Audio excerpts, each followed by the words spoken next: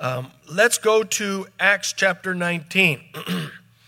I was thinking of having some folks help us read through the passage, but I think we'll just dive right on in, and then we'll unpack the Word of God. There, in chapter 19, there's several movements of the Christian faith, or the journey of many missionaries that are bringing the Word of God, and it's being led by none other than the Apostle Paul. The Apostle Paul and his journeys continue, and what I love about Paul is that he continues to get more and more and more people involved, and which is an encouragement to us that we as believers should continue to grow in the Word of God, and we should continue to bring more and more people to the Word of God, because the Word of God helps us change the world. Amen? Okay, so Acts chapter 19. Let's go ahead and start there. How you doing, little Zoe? Good to see you, man. You're awesome. While Apollos was at Corinth, Paul took the road through the interior and arrived at Ephesus.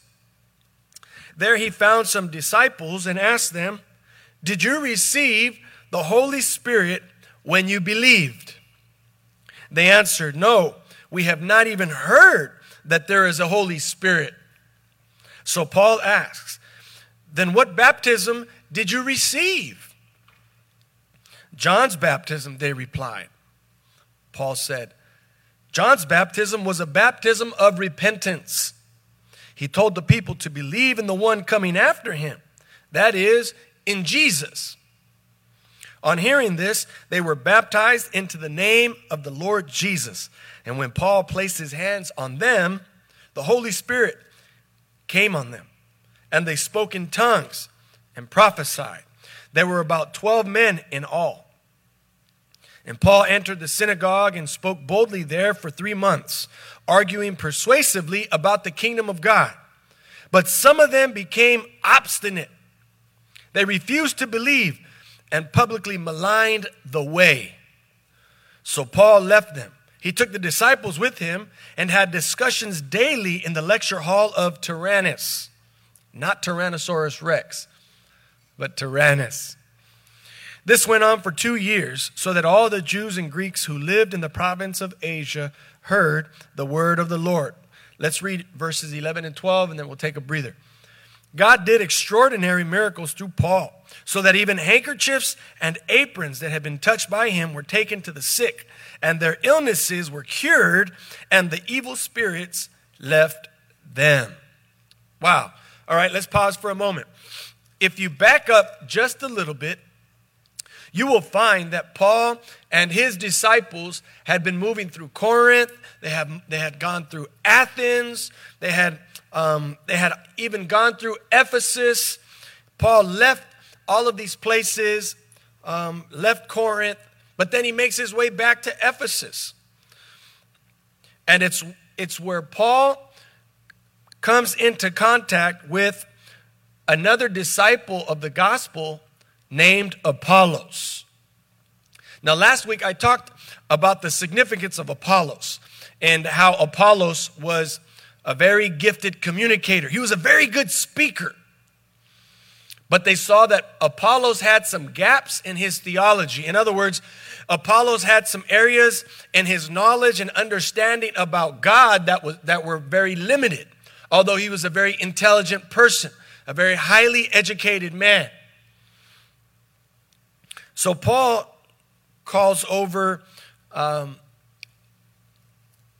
Aquila and Priscilla, a husband and wife. And they noticed that Apollos needed some more discipleship, some more instruction. So the Bible says that Aquila and Priscilla brought Apollos aside and taught him more about the gospel of Jesus Christ so that he could connect the dots from the Old Testament knowledge of God to the New Testament understanding of who Jesus was. Because Apollos also was very familiar with the gospel that John the Baptist had preached. Okay? Now, John the Baptist, you guys remember who John the Baptist was, right? John the Baptist was the cousin of Jesus. All right, he was older than Jesus by a little bit. And the Bible says that he was the forerunner of Christ. In other words, God gave John the Baptist the word of God to go forth and preach a gospel of repentance. So he would say, repent, for the kingdom of God is at hand. And he preached the message of repentance. And this repentance would allow people to become at one with God by acknowledging their sin and being baptized in water. And John was not baptizing them in the name of John. He was baptizing them in the name of Jesus. For he was making paths for Christ, who is going to come after him, to bring people into a greater understanding and a greater relationship with the Father. Everybody say the Father. So John the Baptist's message, you guys, was a very powerful message. It was a very robust message, but it was limited to what John had access to at the time.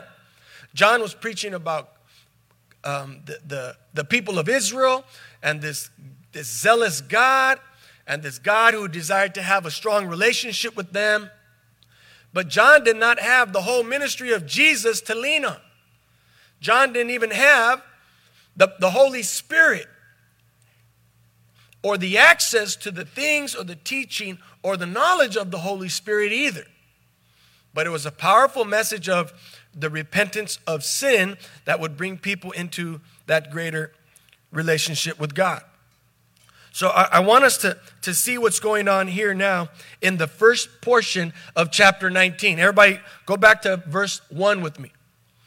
While Apollos was at Corinth, so Paul left Apollos and all those guys behind. He took the road through the interior and arrived at Ephesus. So he came back to the place that he had gone just a couple of chapters prior. There he found some disciples. All right. So when it says that Paul found some disciples, it's talking about disciples that were Christians, Christian disciples, people that were following the way. And he asked them, did you receive the Holy Spirit when you believed? They answered, no.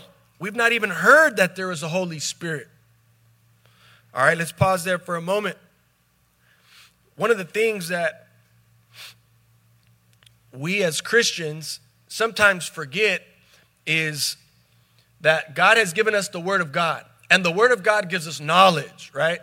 But what good is knowledge if we don't put it into practice?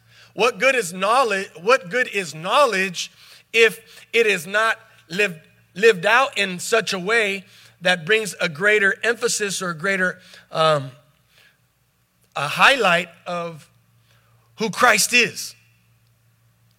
Okay? And so, in their response, he says, what baptism then did you receive? And they said, John's baptism. Paul said, John's baptism was a baptism of repentance. He told the people to believe in the one coming after him, that is in Jesus. All right, so if we're tracking right now, you guys, imagine John the Baptist down by the Jordan River. People were coming to hear this message of the Messiah that was coming to connect man with God. John was preaching about a message about a man who was actually a God man, preaching about Jesus or the Messiah, the one that they had been talking about for hundreds and thousands of years through the ages. Imagine John the Baptist down there baptizing folks, right? And receiving this baptism and this message that John was teaching,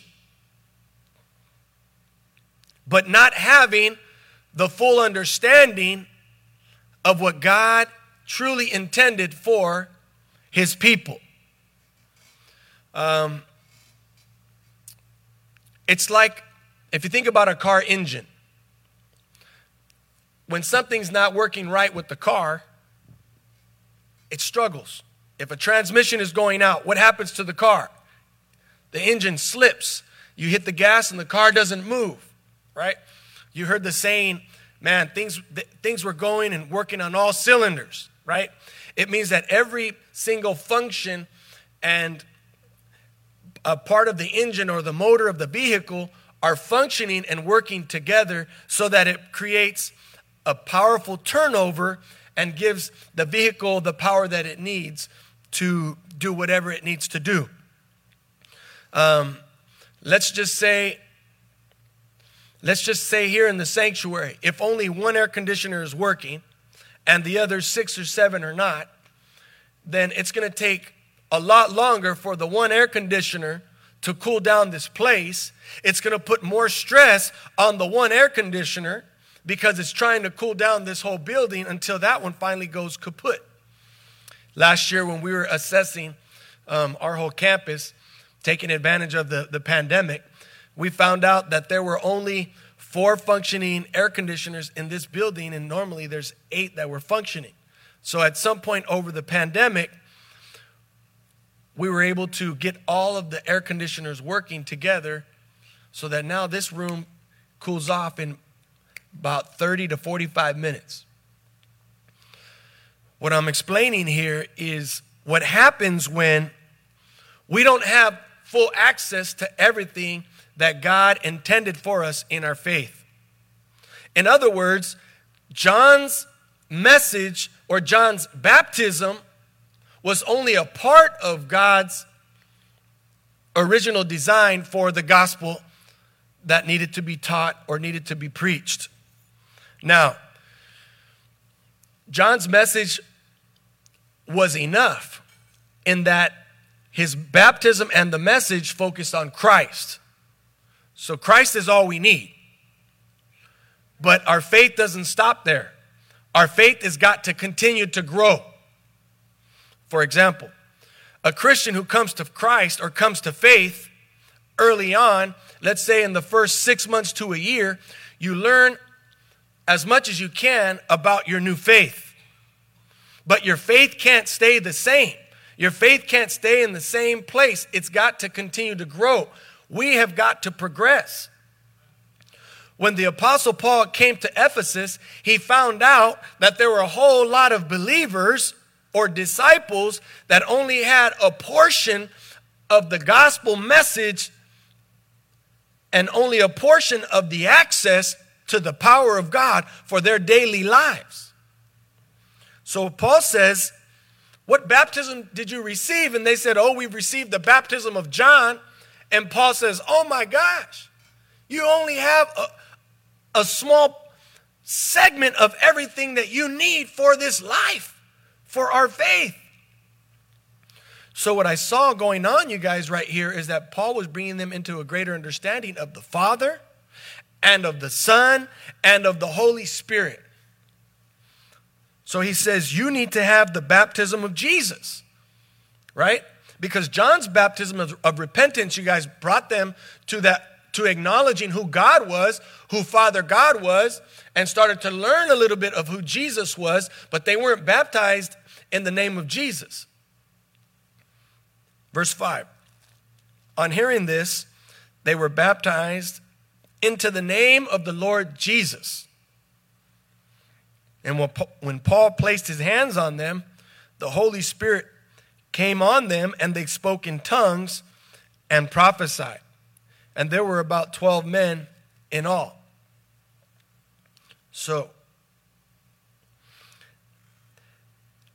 at which point they recognized that they needed to be baptized in the name of Jesus and not just in the name of John, right? It's like being baptized here at Mission Ebenezer in the name of Pastor Josh. That wouldn't fly, would it? No, because it's not about a man. It's about God.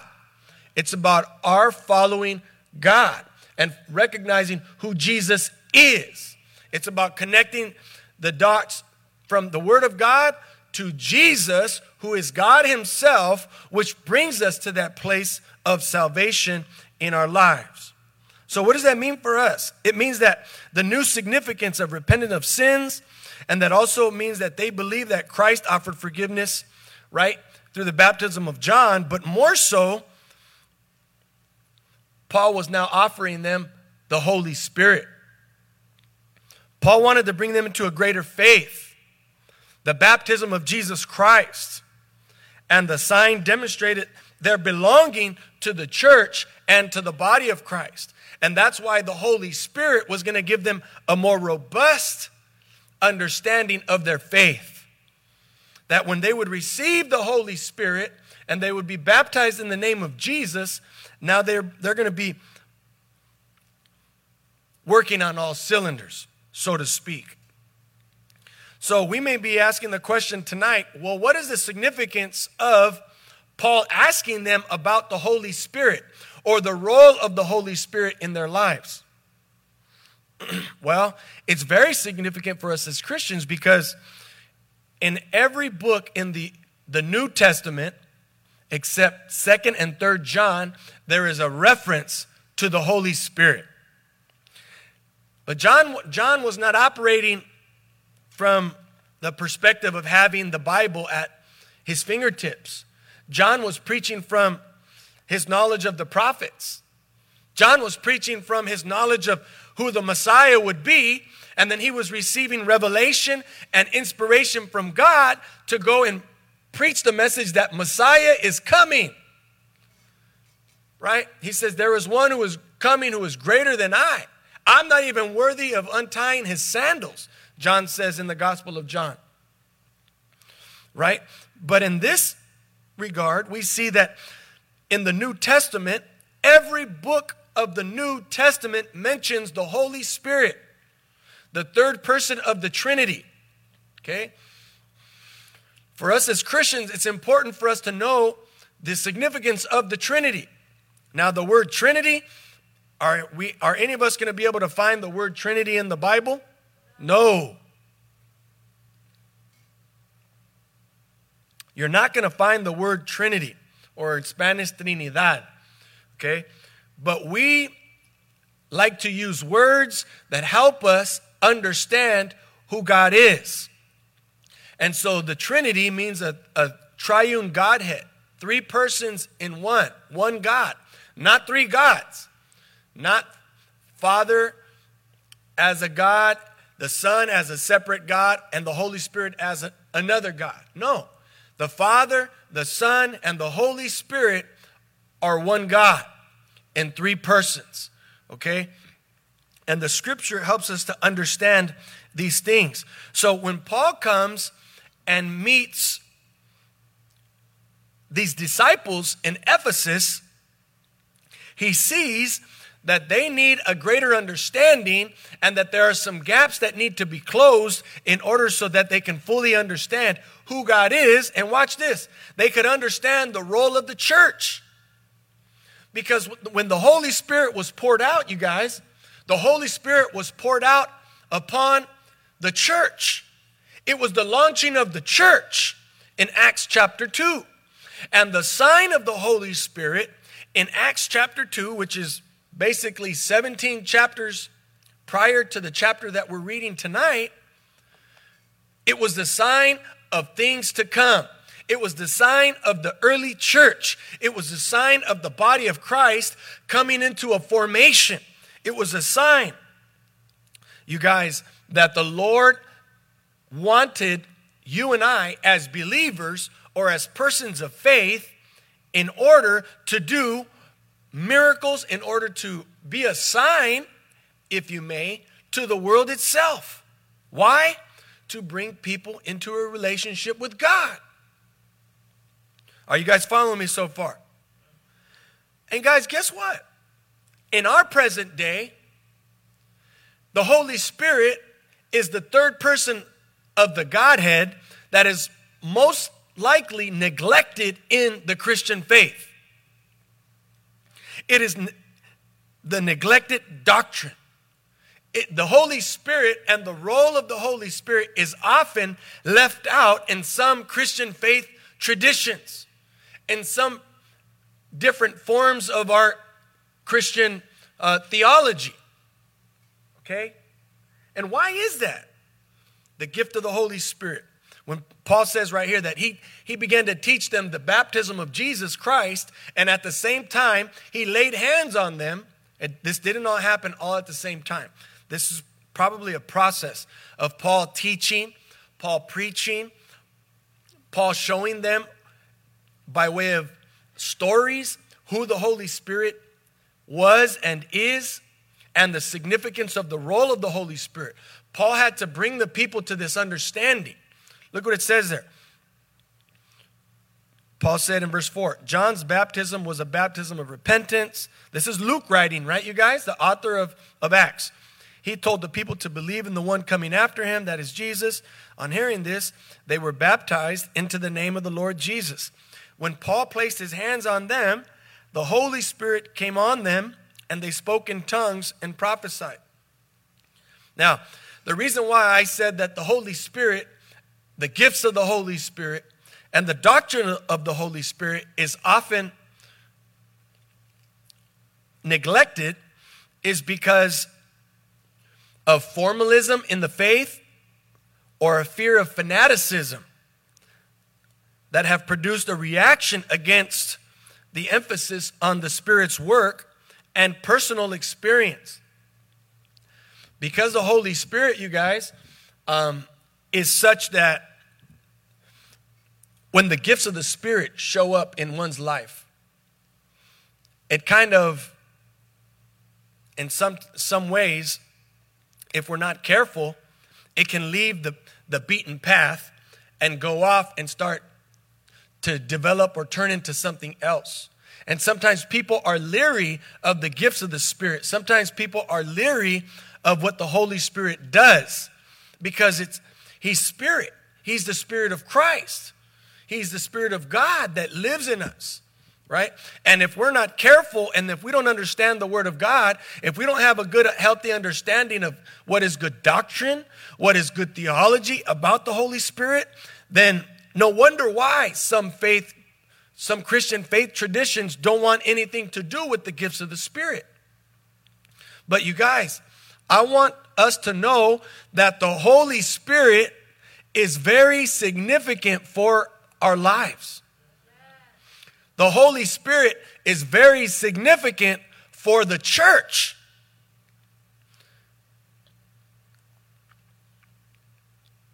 It's the grace and power of the Holy Spirit that works in the life of the believer and in the life of the church.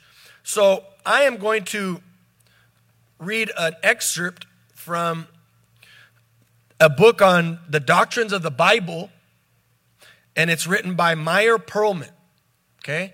Meyer Pearlman is an excellent reference for Christian doctrine or Pentecostal Christian doctrine.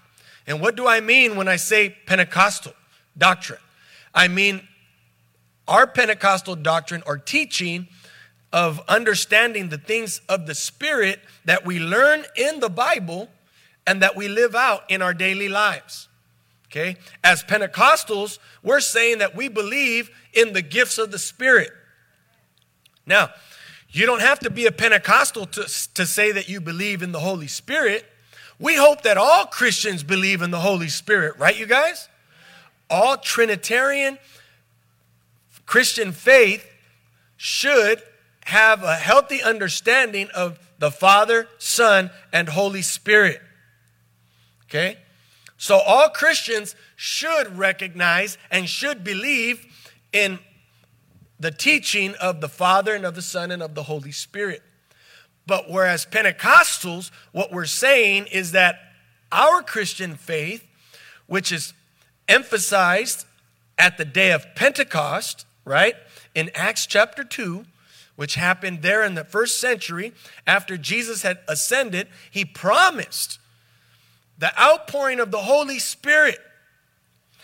And the outpouring of the Holy Spirit that was to be promised, you guys, was to be readily recognized as the baptism of the Holy Spirit or speaking in tongues. And when the baptism of the Holy Spirit fell upon those who were in the upper room in Acts chapter 2, who were waiting for the Holy Spirit to be poured out upon them, The book of Joel chapter 2 verses 28 through 32 says, "And my spirit shall be poured out upon all flesh. My servants shall see visions and dreams," so on and so forth.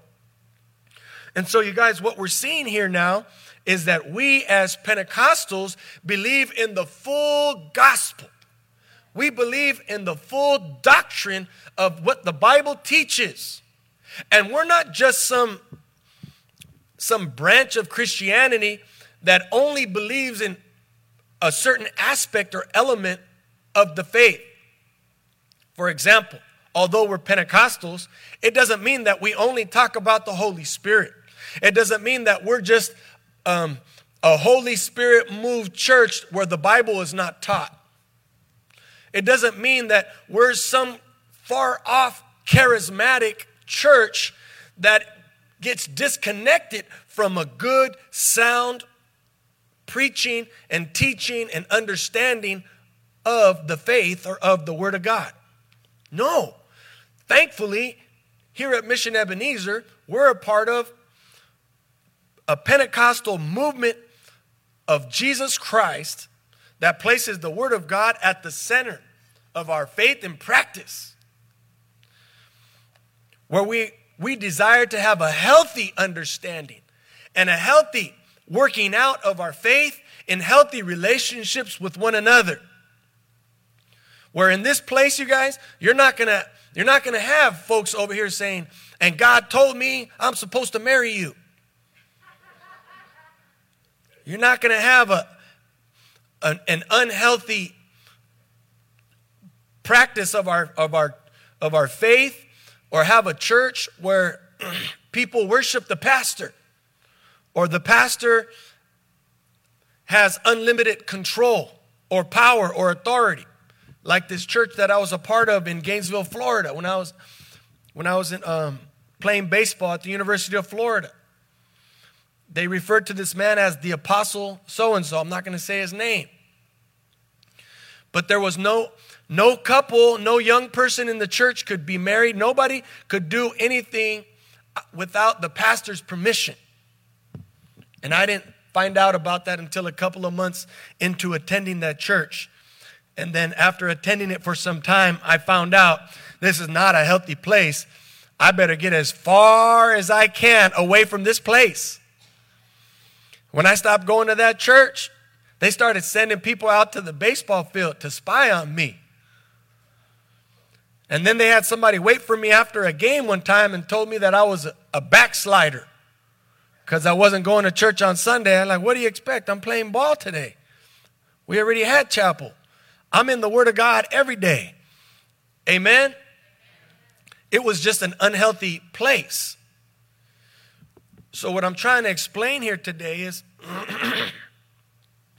just because we're a charismatic church, we're not a church that is chaotic or out of order. There's order within the body of Christ, and that's very healthy for us Christians to understand how these things need to be worked out. Amen? So I'm going to read an excerpt, just a brief excerpt, on the things of the Spirit. Because Paul, when he recognized that the disciples there in Ephesus, at least a small group of them, only had the baptism of John, and he realized that they didn't even know who the Holy Spirit was. They didn't even know that the Holy Spirit was God in their understanding of the faith. So they had, in other words, they had an incomplete understanding of who God was. They had an incomplete understanding of their faith and practice. And that's why we as believers have to be very astute about our own growth, about our own study. You have to know what you believe so that you don't come across people who are going to feed you garbage and you going and starting to chase garbage. Because some people know what they know, and they know it so well that they are persuasive. But their persuasion leads people away from a right practice and faith that is healthy. It can become very, very, very, very, very, very dangerous. Very dangerous. So watch this. Let's talk about tongues. Because tongues are at the core of what Paul was talking about. And what happened, the people were baptized by the Holy Spirit and they began to speak in tongues. Now, this is not the first time that speaking in tongues is mentioned in the book of Acts. As I mentioned in Acts chapter 2, in Acts chapter 10, and then in other places, we see the charismatic gifts, okay, of the Holy Spirit continuing to be played out and exercised within the body of Christ. In other words, the baptism of the Holy Spirit and the speaking in tongues didn't just happen when the people were baptized in the Holy Spirit in Acts chapter 2. It wasn't just a one and done kind of event.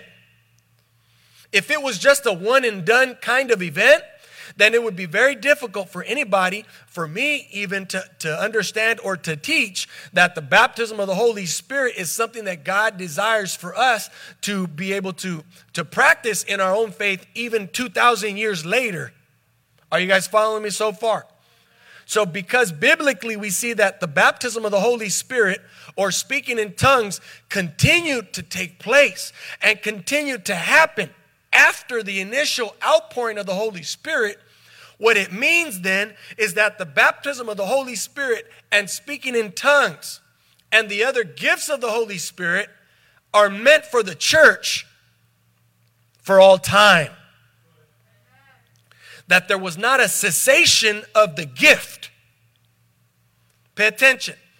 There was not a cessation of the gifts. What is a cessation? It means that the gift did not cease.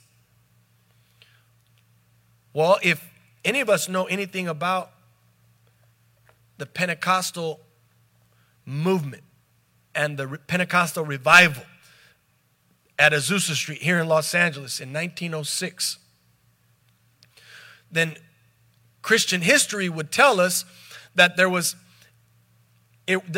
not all of a sudden coming out of dormancy after hundreds and hundreds of years. No. The baptism of the Holy Spirit continued through Christian history, just in pockets throughout the world. And I have my own historical and theological take as to why the baptism of the Holy Spirit or the great Pentecostal movement started to die out. And I tend to think that because of the corruption within the early movements of the Roman Catholic faith, and because of the Christian faith being taken over by governments and making the faith a part of nation states, that it took away from the power of what God initially intended for the Holy Spirit.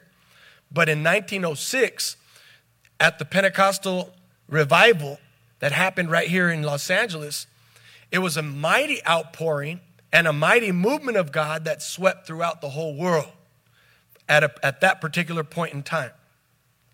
But let me give us some background on tongues. I'm reading from Meyer Perlman's Doctrines of the Faith. It says, the gift of tongues is the power of speaking supernaturally in a language never learned by the speaker. That language being made intelligible to the listeners by means of the equally supernatural gift of interpretation. There seem to be two kinds of messages in tongues. Watch this. First, ecstatic praise addressed to God alone, according to 1 Corinthians chapter 14, verse 2. And a second, a definite message for the church, according to 1 Corinthians 14:5. So in the same chapter of 1 Corinthians, we see here that there's the gift of speaking in tongues, which is a sign. And then, you guys, there is the interpretation, which is the sign, all right, to bring forth a message for the church. Distinguish between tongues as a sign and tongues as a gift. The former is for all. That is, the initial outpouring of the speaking in tongues is a gift for all mankind.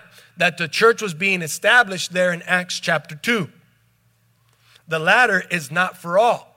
When somebody receives the gift of the baptism of the Holy Spirit, they can exercise that gift in their own prayer life.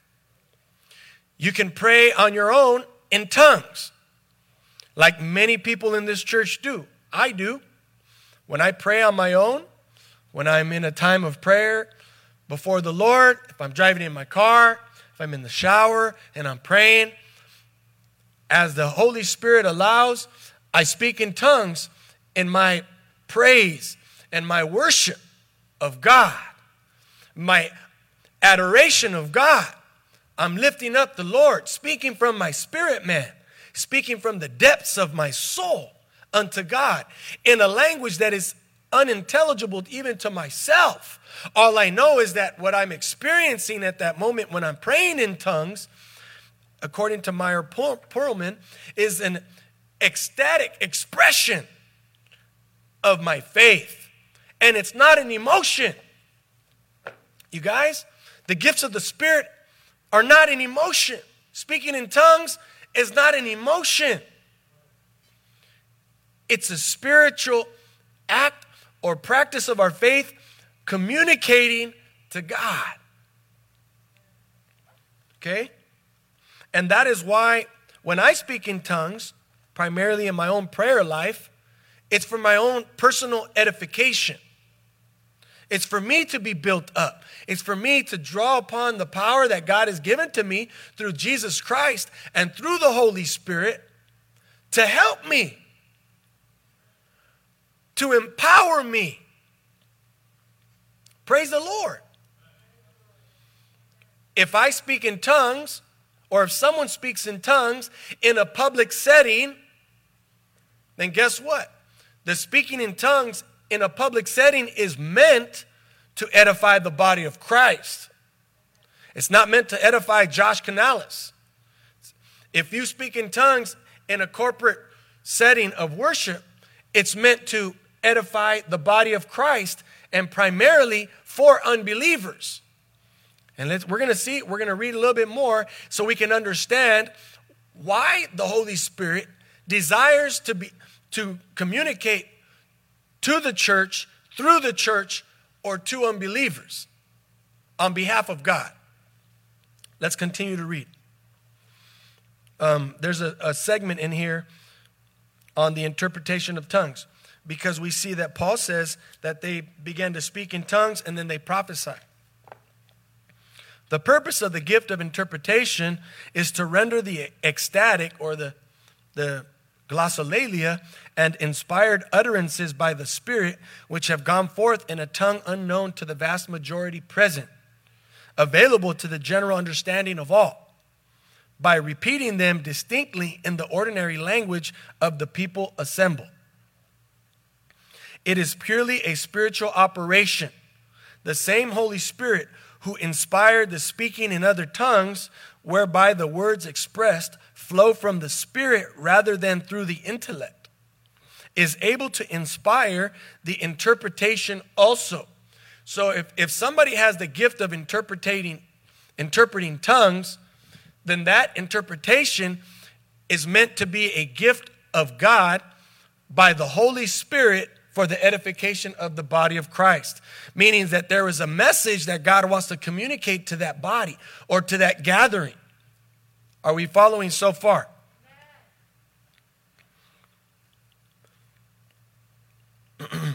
As the utterance, when speaking in tongues, is not conceived in the mind, watch this. So the utterance of interpretation emanates from the Spirit rather than from the intellect of man. Notice that tongues plus interpretation, check this out, are equal to prophecy. See 1 Corinthians 14, verse 5. Why not then be content with prophecy? Because tongues are a sign for the unbeliever. How then are tongues a sign for the unbeliever? Well, it was one very special way that God revealed himself to people through a sign where folks would have to say, whoa. If somebody prophesied maybe a foretelling of a future event or something over someone's life that is a gift of God, then that was primarily meant to be used to bring that person to the saving faith or saving knowledge of who Jesus Christ is or who God is. So all of these gifts, you guys, that God has given to the church are meant to build up the church and to bring people into the knowledge of who God is. Amen? Praise the Lord. Amen. And so when Paul gets to Ephesus and he realizes that these people have been operating, living, practicing, and acting out their faith according to the baptism of John, he's saying you're living out an incomplete Christian life. And so what I'm trying to communicate to us today, you guys, is this, is that if you too have been baptized in the name of the Father and of the Son and of the Holy Spirit into the baptism of Jesus, and you have not yet experienced the gifts of the Holy Spirit or speaking in tongues, my encouragement to you is to begin to seek the outpouring of the Holy Spirit through speaking in tongues, for your own personal edification and for the edification of the church and of the unbeliever. I know some of us right now, some of us are saying, Pastor, I'm kind of comfortable where I am. I'm good with my intellectual knowledge of who God is. I'm satisfied with where I am in my faith. And I'm good right there. And what I would say to you is this. Hey, trust the Lord. What I would say is this. Seek God and look within your own heart as to maybe why you may not be open to the charismatic gifts of the Holy Spirit in your life. And then put God to the test. Invite the Holy Spirit to move in your life. Invite the Holy Spirit to take over your rational mind so that you can go to another place, maybe a deeper place spiritually in your walk with Jesus. And I'm not saying you're less of a Christian. I'm not saying anybody is half of a Christian at all. If you don't have the gifts of the Spirit, that's not what we're saying here today. What we're saying is looking at the text and looking at what the Bible is teaching us in Acts chapter 19. Even the Apostle Paul desired for the people to have the fuller expression of the faith. And I think that is a blessing.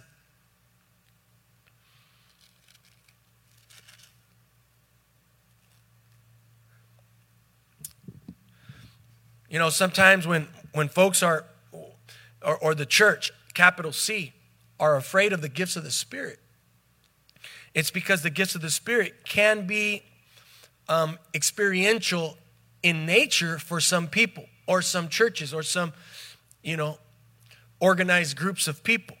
And when I mean by experiential, I mean folks say, well, that may be their experience or that may be your experience, but that doesn't mean it's mine. And that is true and much respect. And so nobody should ever push anything upon anyone. All right?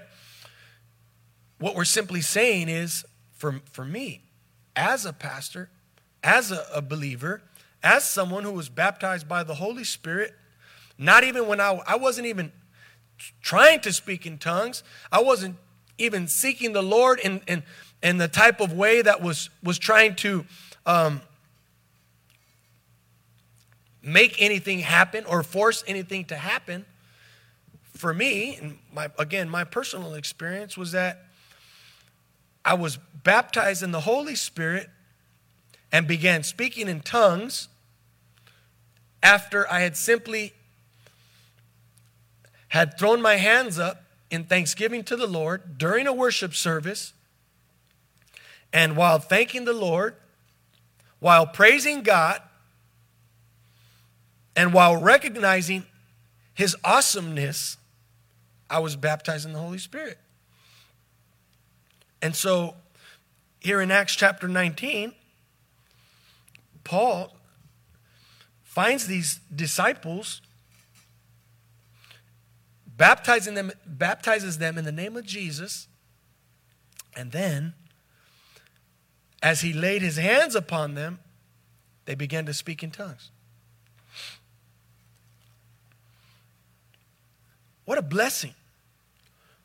What a blessing for those people to receive the gift of the Holy Spirit through the ministry of Paul. And I would say for us, in our prayer lives, seek everything that God has for you.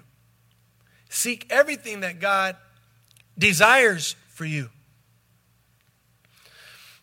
Just in the last couple of days, I was able to get away with my family, and we went to the mountains.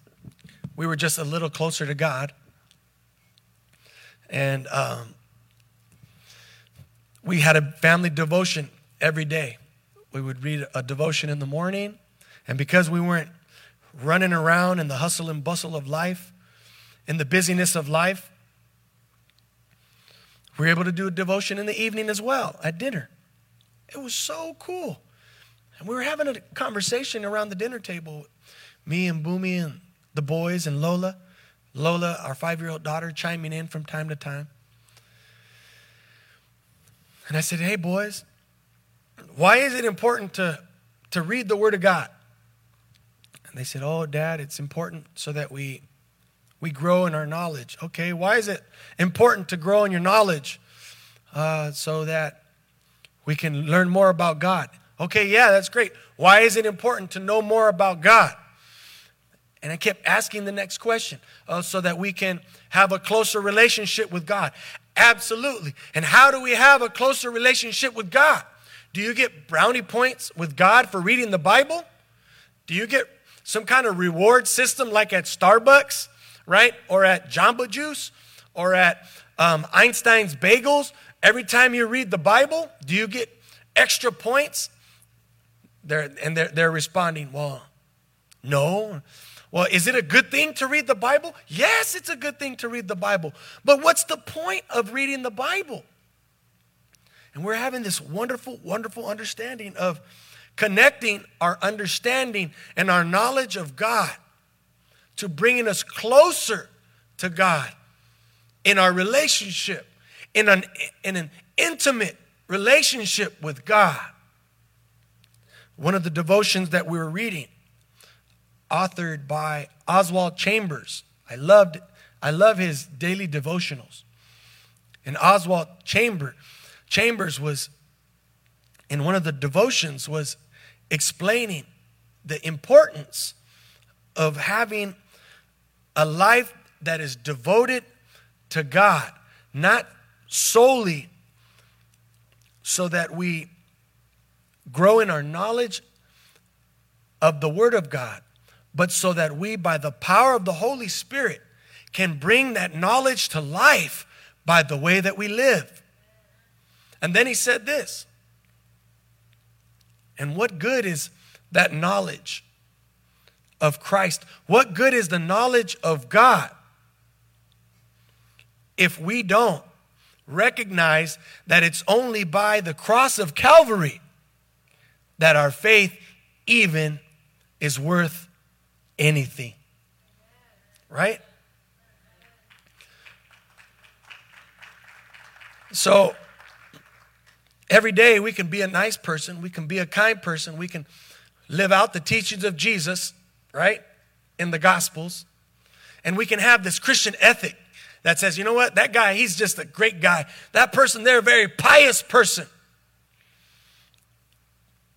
But what is the point of all of that if we don't recognize the cross of Calvary? Because even if on your best day, you try to live a perfect life, you'll recognize that it's all vanity. It doesn't mean a thing if you don't recognize that Jesus died for us, and he was the only perfect person. He was the only perfect person. And because of his death, and because of the cross at Calvary, it's our faith that explodes and comes to life in our understanding of what grace truly is. You know, sometimes it's futile to try and just be this good Christian person if we don't recognize that it's all about Jesus. It's all about God. We try to live up to some impossible expectation, only to the point of frustration, only to the point of emptiness, because you know that you can't. And we recognize that we can't. But you know what? There are some people that forget about the cross of Jesus. Forget about what he did at Calvary, that he paid the price for us. That it's already done. So rest in that grace. Rest in the grace. And in resting in the grace, you guys, guess what? That is life. It's not in trying to live a perfect life tomorrow, not cussing, not thinking a bad thought. No, but it's living life with the full understanding of who Jesus is and what he did. It brings us back to Acts chapter 19, when the disciples were living out an incomplete version of the faith under the baptism of John. Only a baptism of repentance. Okay, my sins are forgiven. Great. Now what? Paul says, now be filled with the Holy Spirit and go out and live for Christ. Because look, the baptism of John was void of the life, the ministry, the death, and the resurrection of Jesus. Is it clicking now?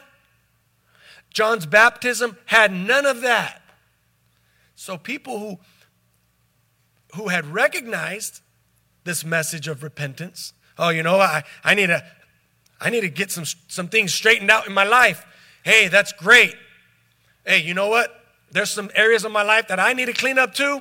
Praise God. That's wonderful. But that's not what it's all about. Paul says, you got to recognize who Jesus is. Jesus is the one that it's all about. You need to understand what the cross at Calvary is all about. Not just that Jesus was Messiah. Okay, Jesus is Messiah. Jesus of Nazareth is Messiah. Now what? No. That Jesus guy, he died for your sins. That's why you're forgiven. This Jesus who died for your sins, he also rose from the dead. Furthermore, demonstrating and illustrating his divinity, that Jesus is God. Hey guys, the teachings of Buddha were very compelling and still are to many a people.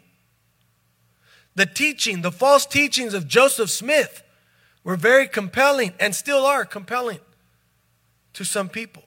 The teachings of Muhammad, the teachings of Confucius, and so on and so forth are very compelling to people, but none of them died for the forgiveness of sin and rose again, conquering death. None of them. And for us as Christians, we breathe, we live Christ, and his Spirit lives in us. And so the Holy Spirit brings us together in such a way that brings the colors of the kingdom to life. That's what the Holy Spirit does in the life of a Christian. So, I'm thankful for this story of Paul in chapter 19 of the book of Acts. I'm thankful that he continued to preach the full gospel of Jesus Christ. And that is the same gospel that we need to live out, that we need to teach, and that we need to share as well. Amen? Let's give the Lord a hand of praise tonight. Hallelujah. Praise the Lord. Okay, I want to open it up just for a few minutes. If there are any prayer requests, okay? If you have any prayer requests that you'd like to bring before the church tonight, you can stand up and say it right there from where you are. You can come up here and share with us maybe how we can pray with you or pray for somebody else. How many of you know that for us as Christians, sometimes we have to go beyond ourselves and intercede on behalf of others? Amen? And so that's the life and the body of Jesus Christ. So is there anybody that has a prayer request? Brother Frank.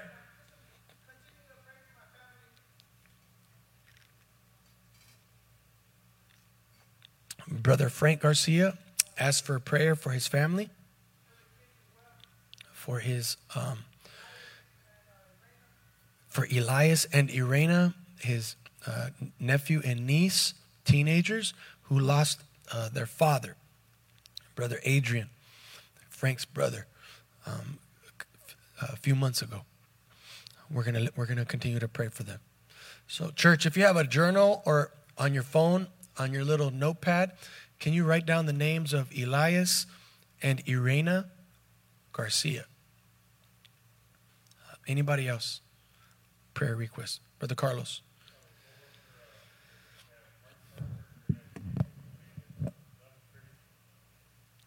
Okay, Carlos has a coworker named Doug Tracy who's going to be having heart surgery.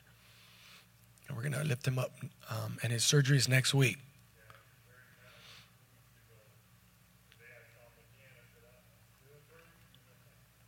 Okay, Doug Tracy. You can write his name down, Doug Tracy. We'll have a heart surgery next week. Anybody else? Brother Robert.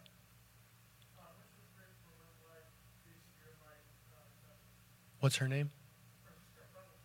Francisca. We're going to pray for Brother Robert's wife.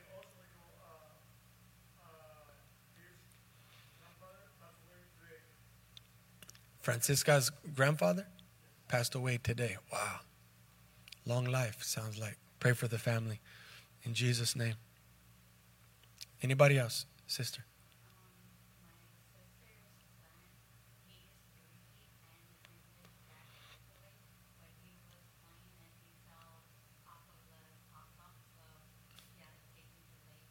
Okay, we'll pray for your nephew, Jack, that he's okay, who fell off the top bunk. Pray that he's okay, Mia. Thank you. Anybody else? Anybody else? All right. Pray for my mom and dad. They're coming back from Guatemala. Pray for traveling mercies for them. And the Canales family, we're going to be all together next week. So I pray for our traveling mercies for our whole clan, and that the Lord just has his way on our family vacation. My brother David and his family are coming down from Seattle. Koba and his family will be there, my family and my parents. So pray for the Lord to meet us there, and the Holy Spirit to have his way in our midst. Amen. Amen. Let's all go before the Lord. I'm going to ask everybody to stand to your feet.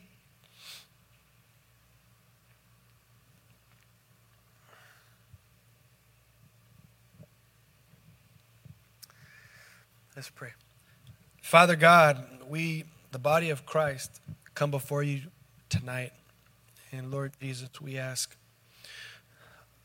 Father God, for these prayer requests that have been lifted up today to be heard and met.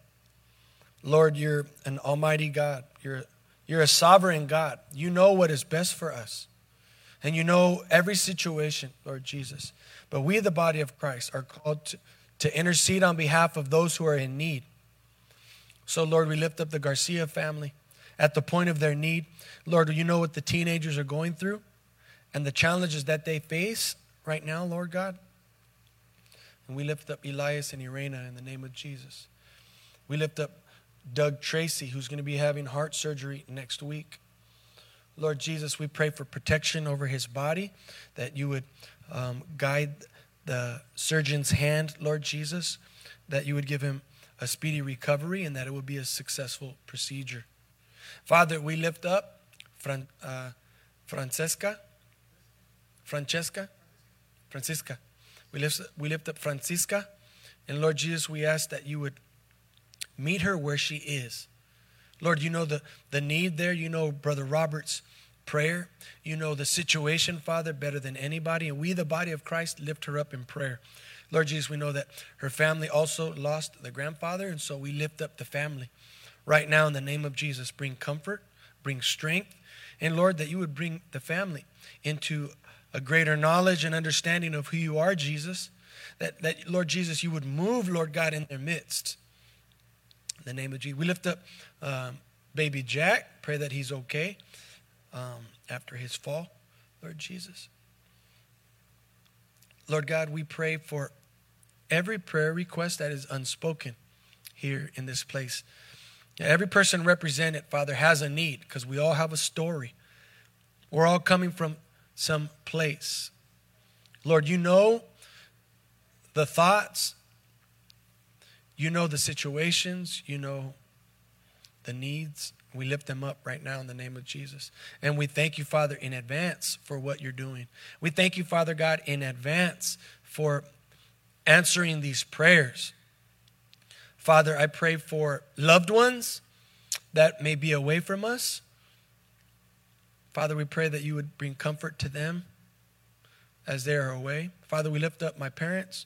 Give them traveling mercies, Father, as they travel back. Be with our family as we go out on a family vacation next week. That Holy Spirit, you will have your way and allow us to have a wonderful time together.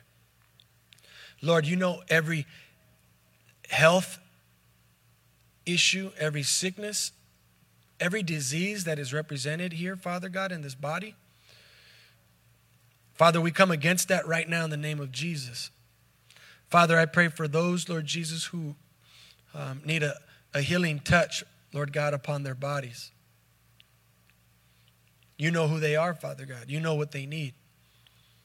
Father, you know how to strengthen their body. You know, Lord God, how the body functions better than anybody, for you created us. You fashioned us and you formed us, Father God. And Lord, we ask for that healing that you offer us through your Son, Jesus. We ask for that healing, Lord God, to take place, Lord God, in every single person that's here tonight. We thank you for the word tonight, Father, that it is strengthening us. I thank you, Father God, that you're helping us, Lord God, and that the body of Christ here at Mission Ebenezer Family Church is bringing others, Lord Jesus, into the knowledge of Jesus Christ, bringing us into salvation and the acceptance, Father God, of who you are through your Son, Jesus. We pray all these things in Christ's name, and everybody said, Amen. God bless you, church. We'll see you next time.